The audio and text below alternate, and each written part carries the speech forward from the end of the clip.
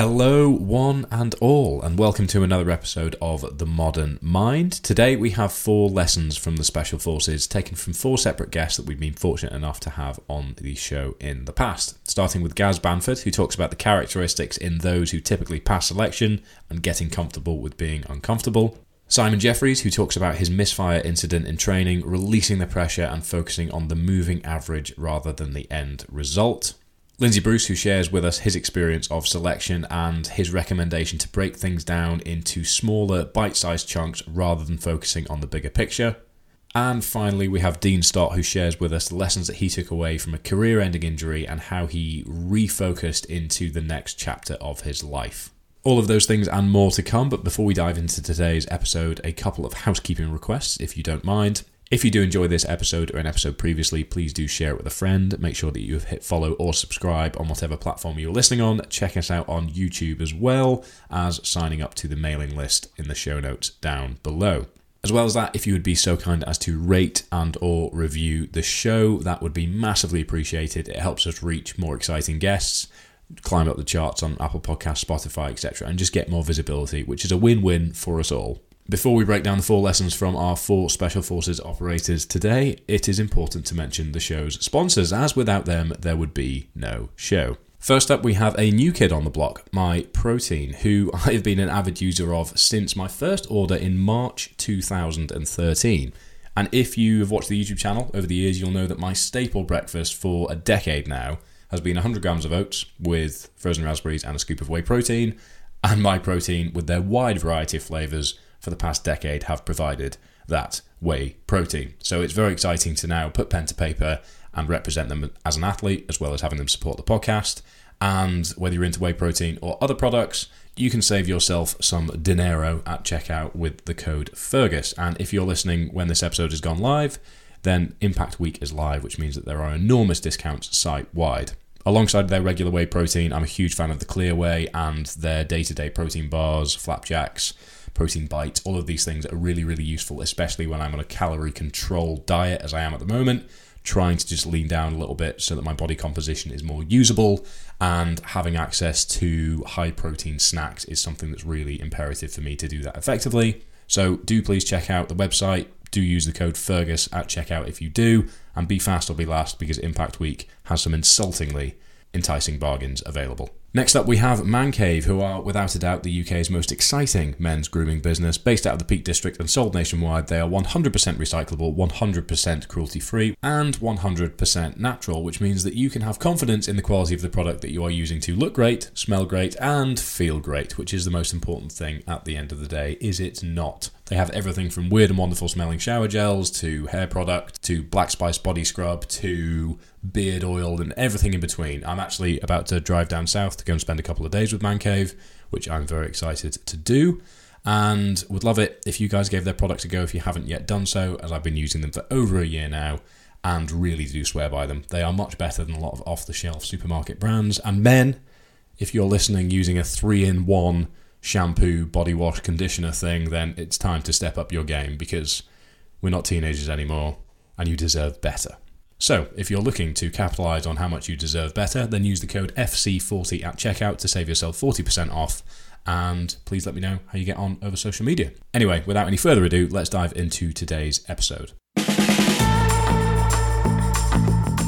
First up, we have some insight from episode number 2 of The Modern Mind with Gary Bamford, former Sergeant Major of the Special Boat Service turned corporate leadership coach. Gaz talks us through, from his perspective, what it takes to pass selection and, more importantly, the characteristics of those that typically do. You were exploring the characteristics and the ideal traits that you'd be looking for in those that could pass and be drawn into selection to come out the other end as the candidates that we want to be the elite of the elite within the armed forces.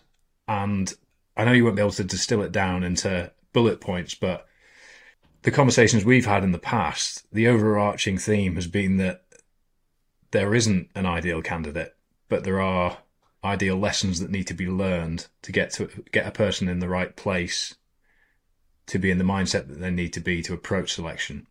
And if that makes sense to you, I'm just going to open up the floor for you to develop that a little bit, because it's kind of reaching into conversations we've had in the past as a terribly worded question, but a bit of an angle for you to broaden on. Yeah. So what is it that we're looking for? Is that the question? In theory, yeah. So, and it's a fantastic question, and it's incredibly complicated. In a nutshell, if I could distill it down, and I will, I would say people that are prepared to navigate uncertainty. So, me joining the Marines, and again, this is my story, and it's my origin story, if you like, and it's useful for people to understand themselves. But as a volunteer for Marines, I had no idea what I was letting myself in for. I was prepared to navigate whatever challenges were thrown my way. When I went on to selection, I had not spoken to anybody that had passed. I'd only ever spoken to people that had failed. So I had some idea, but that was massively skewed by their, rightly so, sort of tail between their legs, stories of absolute impossibility of passing the course. So it was a pretty warped view of what the selection process was like. And I knew, again, maybe not consciously, but I knew subconsciously I just had to go and find out myself. I was never going to get the answers that I needed and whether I was what they were looking for.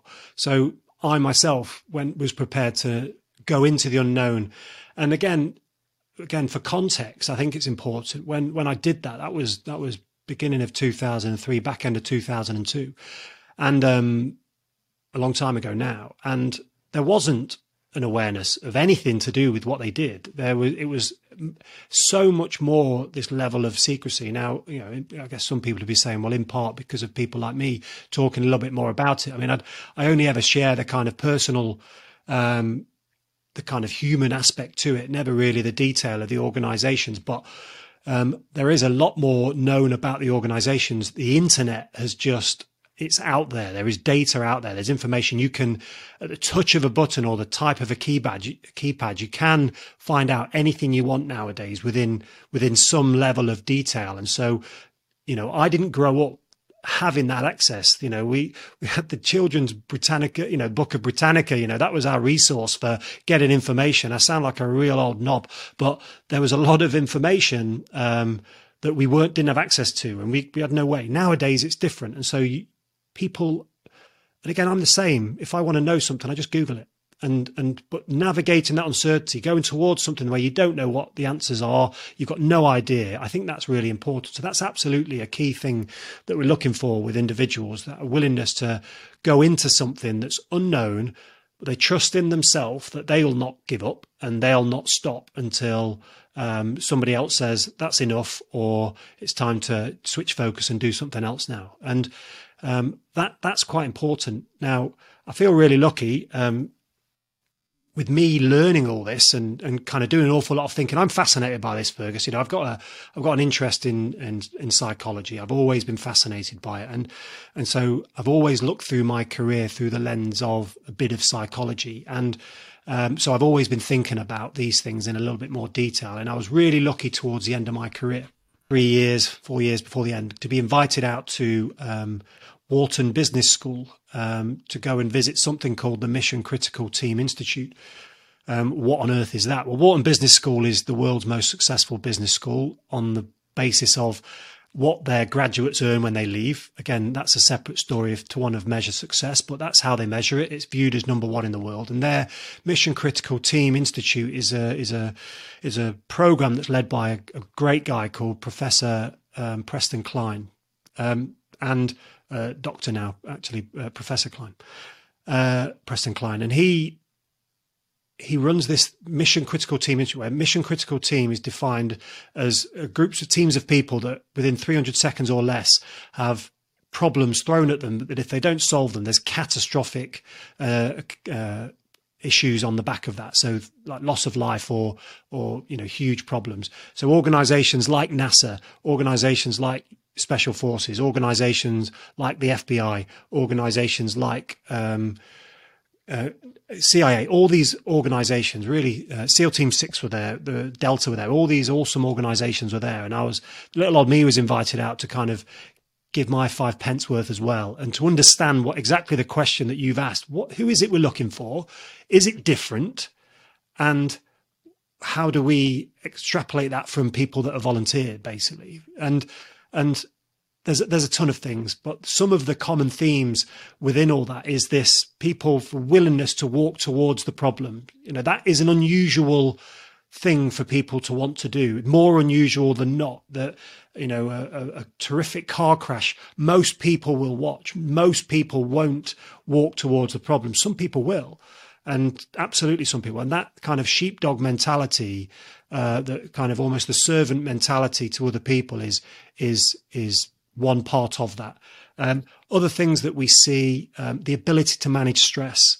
It's like stress is going to come at us whether we like it or not. Some people can manage it well. They can, you know, take themselves to high levels, but get themselves back down. You know, to be able to find people that can regulate themselves, that know themselves well enough to know how to do that.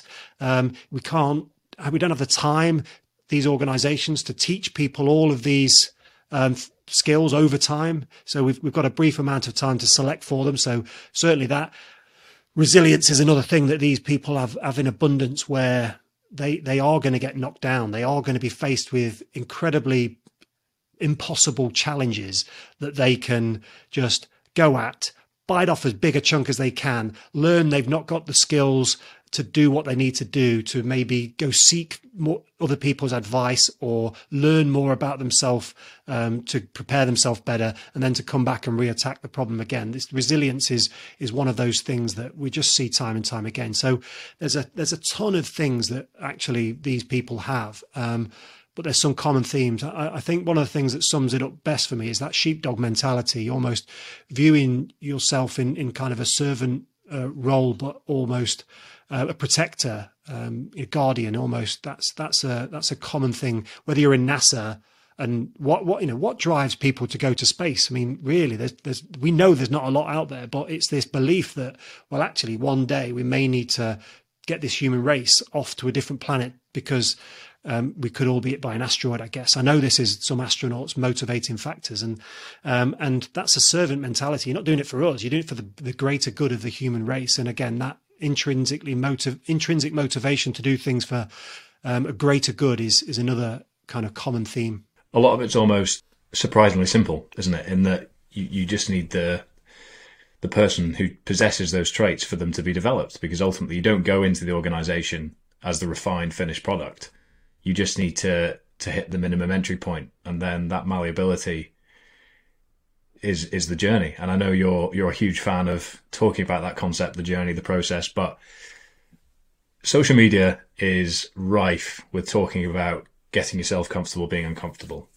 And it's something that you and I have discussed. It's something that I know we both discuss publicly ourselves. But I think what the past 12 months or so has taught us is that there's almost a second layer to that, where we need to get comfortable being uncomfortable on someone else's terms.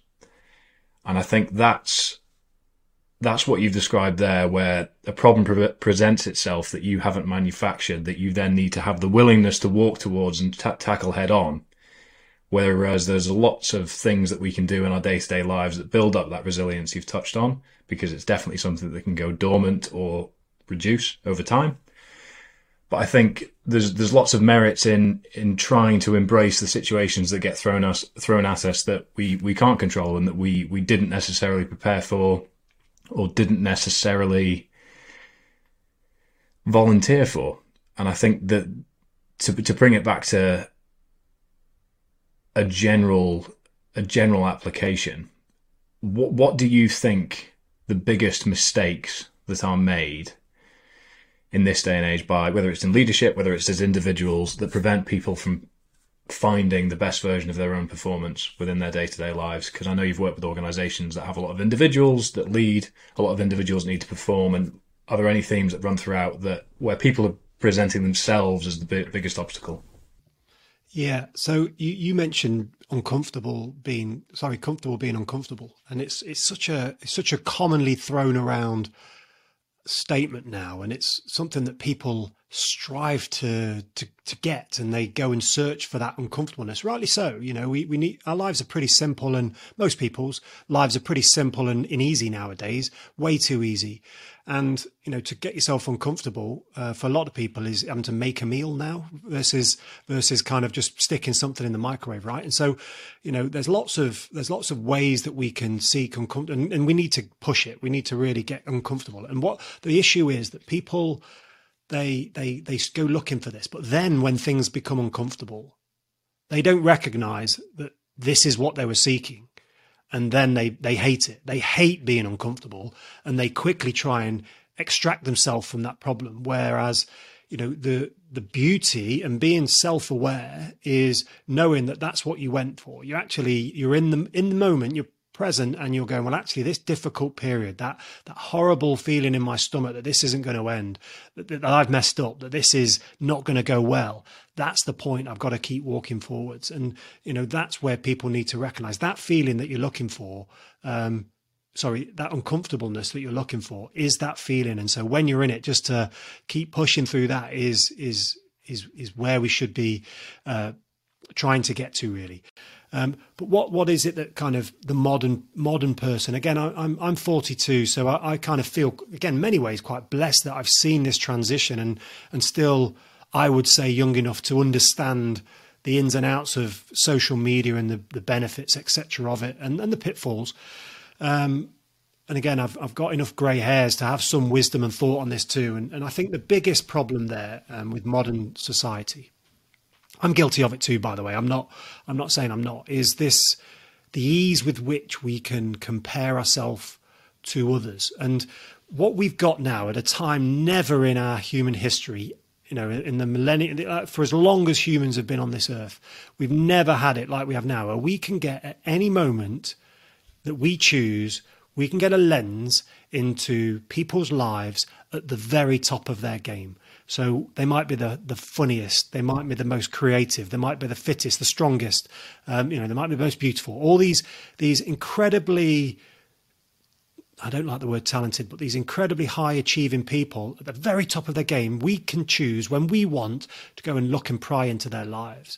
And they market themselves very well, and very rightly so. They're learning things and doing things that we should all try and understand if we want similar.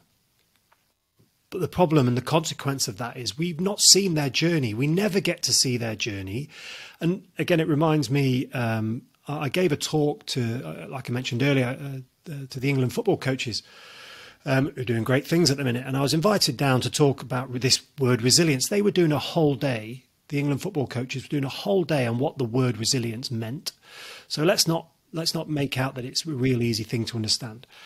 And I told this story of being stood on the tail ramp of an aircraft about to parachute, maybe into a hostage rescue situation at night with a team of people behind me, and the feeling that you can have in that moment, and the way your mind can go off and catastrophize about the worst things that could happen. And you have to get it back to yourself, and you have to be present. You have to, there's all these coping strategies. And we spoke about all these things.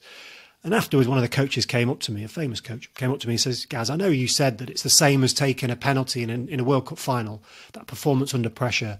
He said, but it's not really, is it? Because the risk that you're taking could result in this. You've got the teams and, you're thousands of miles away from any sort of help and all these things that he was listing off.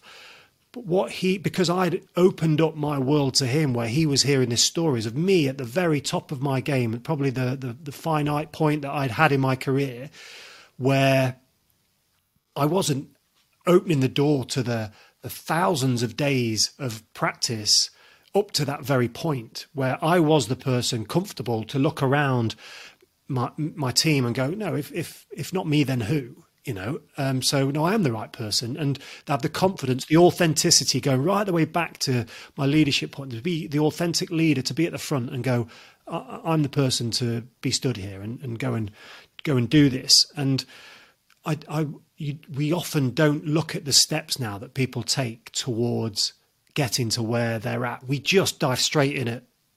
Like Kevin Hart, one of the funniest men on the planet. On a daily basis, you can see what he's up to, and he make you think he's so successful. And you could, as an up and coming comedian, which I'm not, you could feel really bad about yourself checking what he's doing every single day. I'm never going to make it to that. And that's the problem now. We've just got this periscope, or microscope even, into people's lives and at the very top of their game, and we get no context to their struggle. We get no context to the years that they spent uncomfortable, uncomfortable, and we just don't see that anymore. And we need to remind ourselves of that, and we need to listen to these people, and we need to listen to these people's tell the true story of the narrative of just how hard they've worked to get there, because that's the common theme. This this self-discipline to keep working hard at what it is that you're doing is this golden nugget of information that people often kind of oversee or overlook. And I think that's one of the biggest issues. Next up, we hear from Simon Jeffries, former SBS, who talks us through the unfortunate circumstances surrounding a misfire in training and how the moving average, from his perspective, is more important than the end result. What moment of your military career rewired your current mindset the most? Oh, that's an interesting. That is a very good question. I will tell you one that stands out as an epiphany moment, which I've shared before and I think has got a tangible takeaway from it. And that is, brief background, I was Royal Marines and then I went on selection for Special Forces. So selection process, 6 months. It's the same SBS, SAS, it's the same selection process. Everyone knows about the kind of, walking around Wales with a heavy weight on your back. And there's lessons within that we can dig into afterwards. But after that phase, you have 2 weeks where you essentially do some work on the ranges to get familiar with the weapons you're going to be using, the rifles, and then you deploy to the jungle. On that 2 week phase in between, on one of those range exercises, what you're predominantly doing is what we call break contact drills. So scenario is you're a small patrol, and as you're patrolling, enemy contacts you, ambushes you, and you have to extract out of that position using kind of cover and maneuver. Yeah, good example, watch the film Heat. It's probably got one of the best scenes in that for it.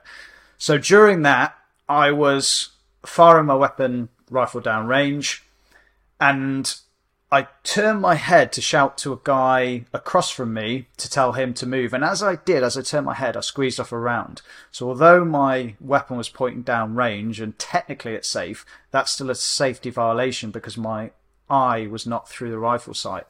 And you can get 2 of those violations on selection and then you're off. So that was basically my one life gone. And you kind of go and you to the head instructor and he just gives you you've had this warning, so you're officially notified. And as I was leaving his office and I was walking back over to the accommodation, I was kind of going over this in my head. And I realised in that moment that I'd been putting so much pressure on myself to be perfect and sort of concentrating on the end result of passing or failing that I was actually performing worse. That mistake that I've made, I'd never made that in my entire career beforehand. But it was almost this pressure I'd taken myself past optimum performance to it having a detrimental effect. And I realised that I just needed to let go of that because I had no control. Obsessing over the end result was not helping me. And actually all I needed to do was concentrate on each day or each moment and just be the best I could, put all my effort into that, and the result would take care of itself. At the end of it, I was either going to be good enough or not. And I just let go of that pressure. And it was almost like a physical weight lifting. And from that point onwards, the experience was a much more positive one. It was more, I say enjoyable loosely, like it's obviously not a very enjoyable experience selection. But also it made it much more likely to get the result that I wanted, which was to pass. And that was the result I ended up with. So that releasing of that pressure to be perfect made a huge difference. And it's something that I see a lot with the coaching that we do. We see one of the most common sort of behavior cycles that we see, what we call boom and bust. And that is someone decides they want to make a change. So a pain point gets acute enough that they want to change something. Health and fitness is the classic one, losing weight or getting fitter.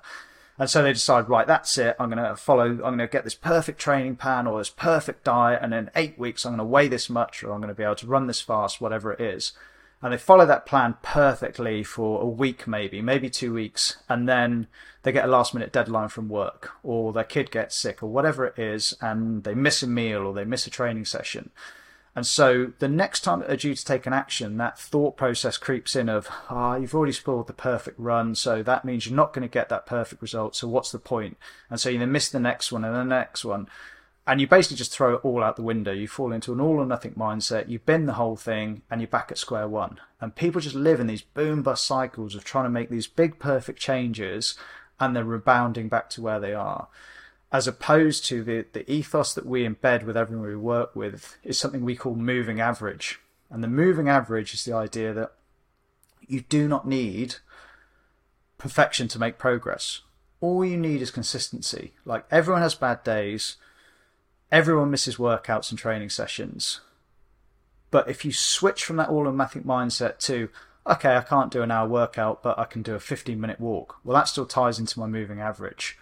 And all you need is your moving average to just be in the positive, just always edging into the positive. And if you do that and get rid of this timeline obsession as well, and see it as a lifestyle change and becoming that type of person, as opposed to just getting an end result, it's game changing. When people make that shift, the results they get are so much easier to achieve, and ironically they get them far quicker as well. Whoop is the world's leading lifestyle tracker for good reason, and that's because it's on your wrist 24/7, even when it's charging. It's giving you access to loads of data on sleep, recovery and strain for you to make more informed decisions on your day-to-day lifestyle, day-to-day existence, and the behaviour patterns that lead to you being the best version of yourself. It's important to mention that it's not gospel. It gives you the data and information to work from and take action from. And ultimately, you need to play around with what works best for you, what time going to bed, what time going up, whether you eat too late at night, what your breathing's like in a different bed when you're traveling, all of these things that you can track and monitor with Whoop. But it's up to you to look at the information within a broader ecosystem of considerations at your personal end. I've been using my Whoop for just over a year now, and I mainly use it to make better decisions around sleep, alcohol and workload, so that I can be keeping track of how I'm feeling on a day-to-day basis and having the data to reinforce it. I'm a big fan of the journal feature because it allows me to, one, sort of share my personal thoughts day to day and have it backed up and stored over a long period of time, but two, allows me to track the more psychological side of how I'm feeling on a day-to-day basis. As well as that, the haptic alarm waking me up first thing in the morning I think is brilliant, because it means that it's up to me when I pick up my phone to see that incoming flow of emails and messages that sets me in a spiral first thing in the morning. So having an alarm on your wrist is one of many features that makes Whoop the world's leading lifestyle tracker, and you can give it a go with 30 days, no risk, and your first month free by using the link in the description down below. So please do, and let me know how you get on. Next up, we hear from Lindsay Bruce, episode number 22, former Special Air Service and a Scottish lad through and through. He talks us through his experience with selection and how focusing on breaking things down into smaller chunks rather than getting overwhelmed by the bigger picture was a tactic that helped him get through it.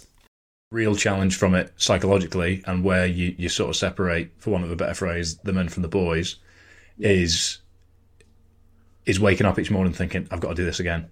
I've got to do this again. Oh, do I want to do this again? My hips are hurting. What was your experience like with that?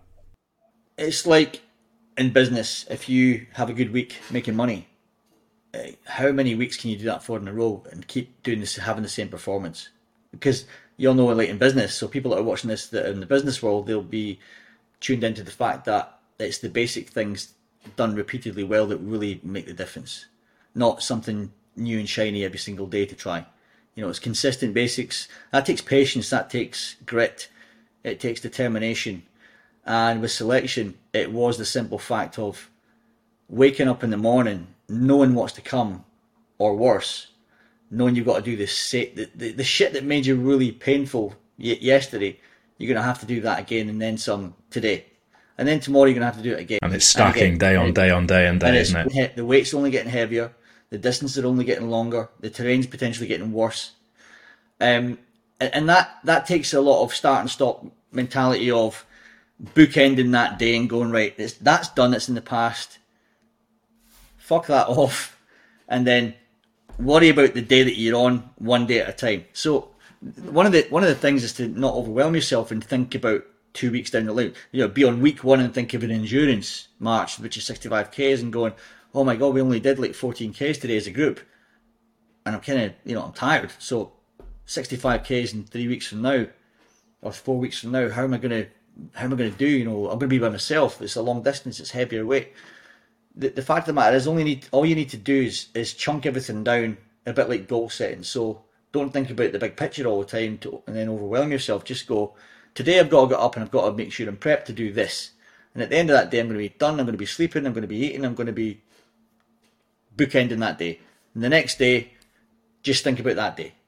And then when you're out in the hills, it's one step at a time. It's a bit like, you've probably heard people saying, I think David Goggins has even said this type of thing where they go, I only have to get from this point to that point, then I'll think about the next point when I get there.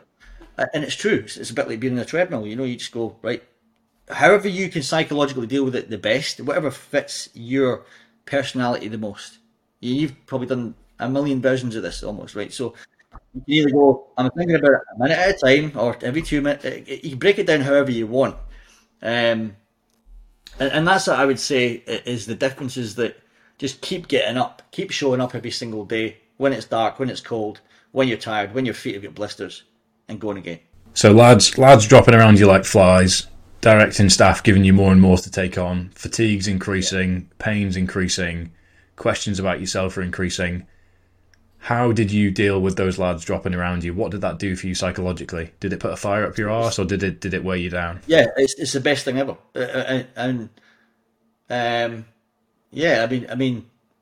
I don't really understand, and this isn't, wanting people to fail, but at the end of the day, you know it's a competitive. They have to lose numbers. They can't just take on every single person that attends SAS selection. They can't take on 50% of that. There is essentially a capacity of badged troops at the end. So if they have 250 people going the hills, and miraculously all those people are just getting through it, they don't have the capacity to take 250 people to the jungle, logistically or otherwise. So they have to lose people, right? And as history would prove, that it's always happened. That's just been the pattern. But when people start to drop around you, it's, when you're part of a large group of 250 people day one going, oh my God, am I out of my depth? Psyching yourself out and getting in your own head, and then all of a sudden you're still there when there's 100 people there. That tells yourself that, well, if I'm in the 100 that's still here and there's 150 people not here, something I've been doing is more than what they did.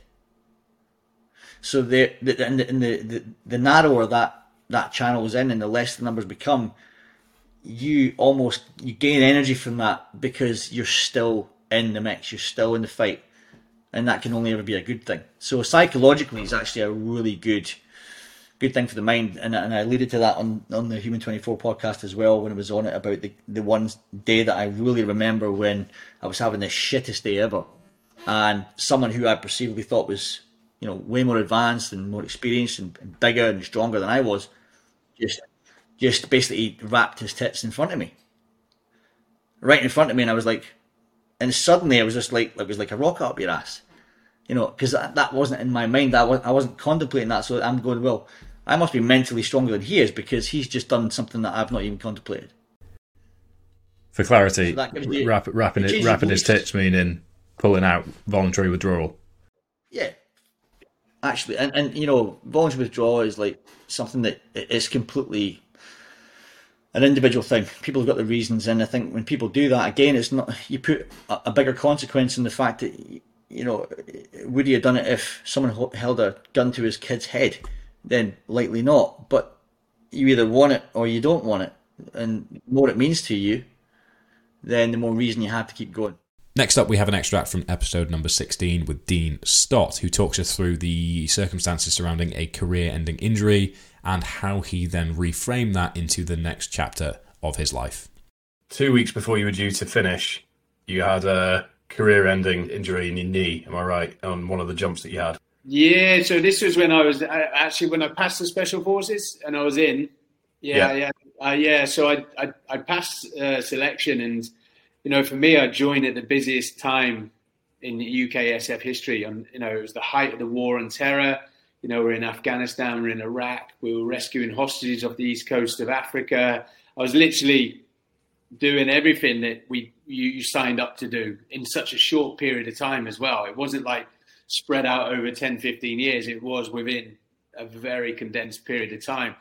And so for me, it's like these children play Call of Duty. That was our lifestyle day in, day out, and enjoyed every day I went into work. And you're at your pinnacle of your career. I never looked.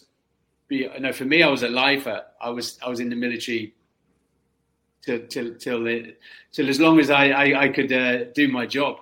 And we were about to go on another tour to Afghanistan. I was doing pre-deployment training out in Oman, and we're doing what's a HAHO jump, high altitude, high opening jump. So you exit the aircraft at 15,000 feet. The parachute opens straight away and you travel towards the target area. And that can be anything up to 30 minutes in the air or 40 kilometers to the area. I'd done this jump, I've done hundreds of these jumps, and this was like the third jump of the day. But this time when I exited, there was something that wasn't right. And straight away I looked up and my leg was caught in the line above my head. The problem I had is if I couldn't clear my leg in time, the parachute was going to open and potentially pull my leg off. I couldn't clear it in time.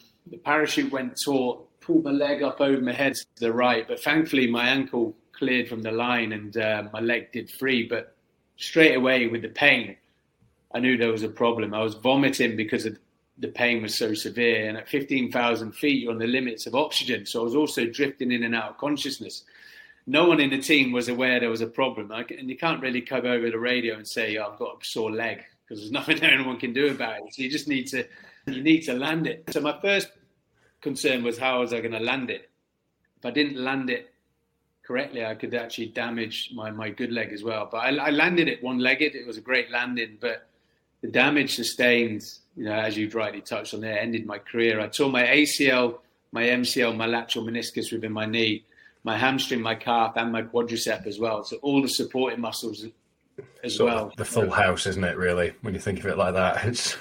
Yeah, that was it. And for me, it wasn't so much the injury, it was the fact that my friends were going off to Afghanistan. They were going on one plane, and then I was going on another plane. And there's a lot of synergies with professional sports athletes and special forces. You spent your career building yourself up to be the best you can be within that arena, competing at the highest level, and you get an injury and your friends go off to the Ashes, or your friends go off on the Lions tour.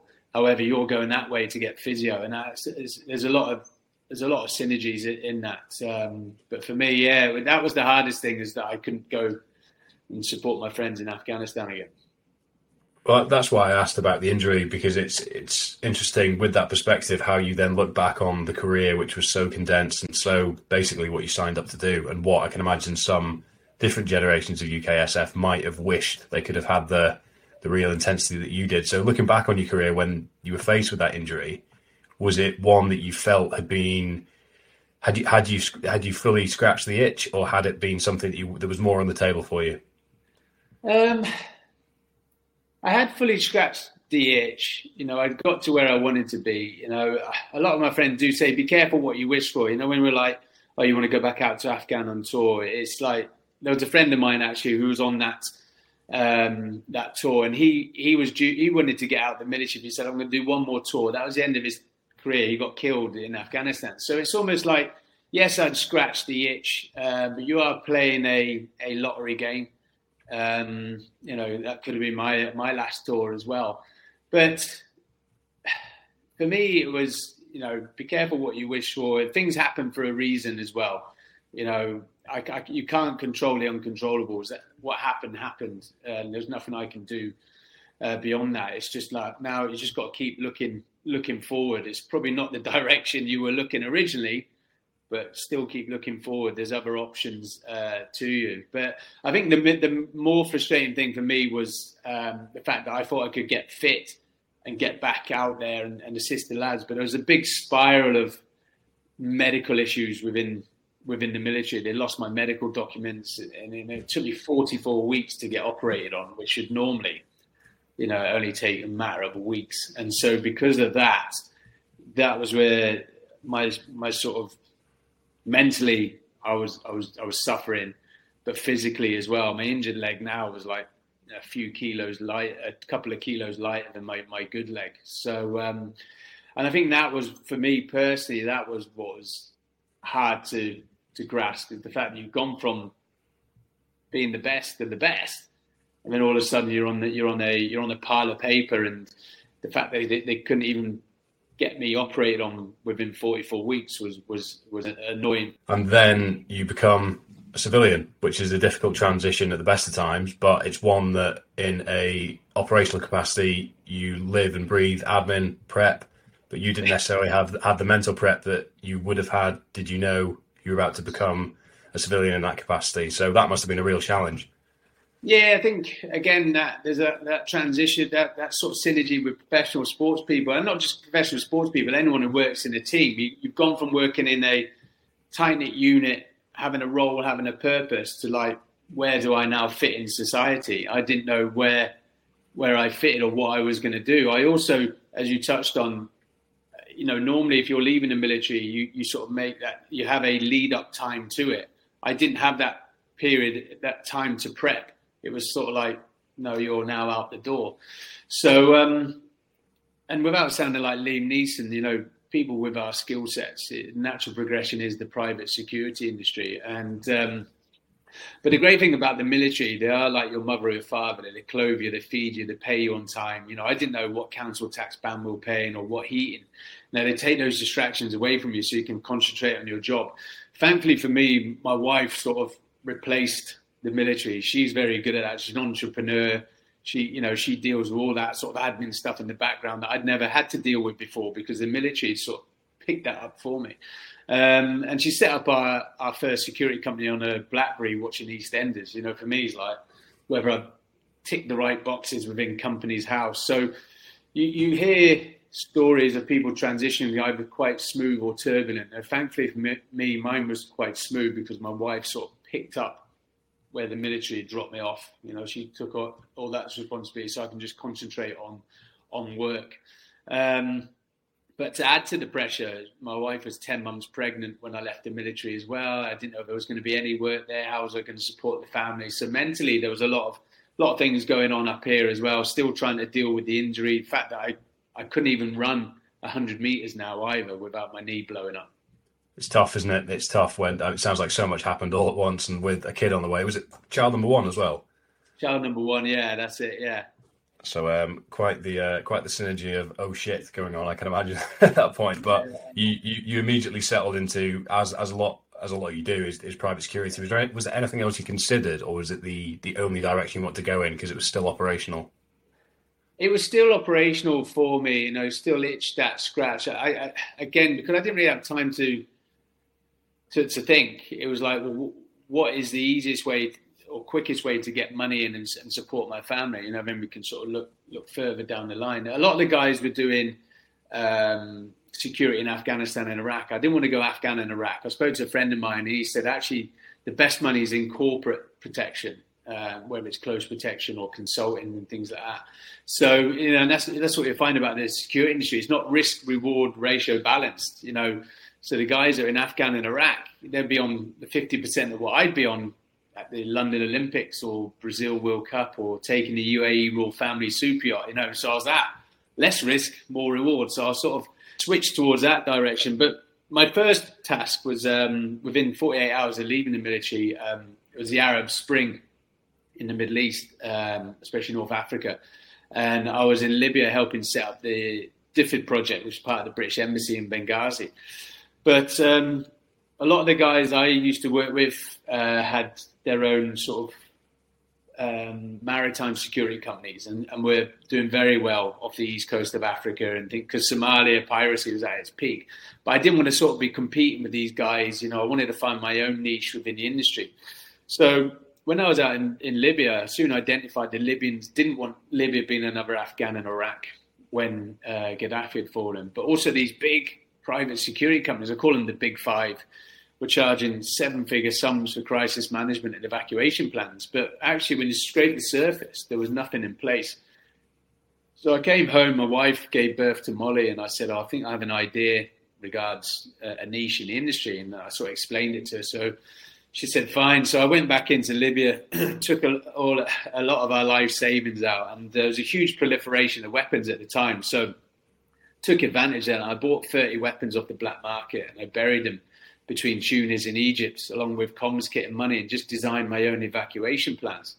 We lived in Aberdeen when I left Poole. My wife's from Aberdeen. So Aberdeen's the oil and gas capital of Europe. So there's a lot of oil and gas companies there who are in Libya as well. And I just sold this concept to them and just sat on it. So that was where I was sort of started my niche. I had the luck luxury, my wife wasn't too concerned about regular income. So I was doing ad hoc work. So every time I get a phone call, it was a different job. It was a different country.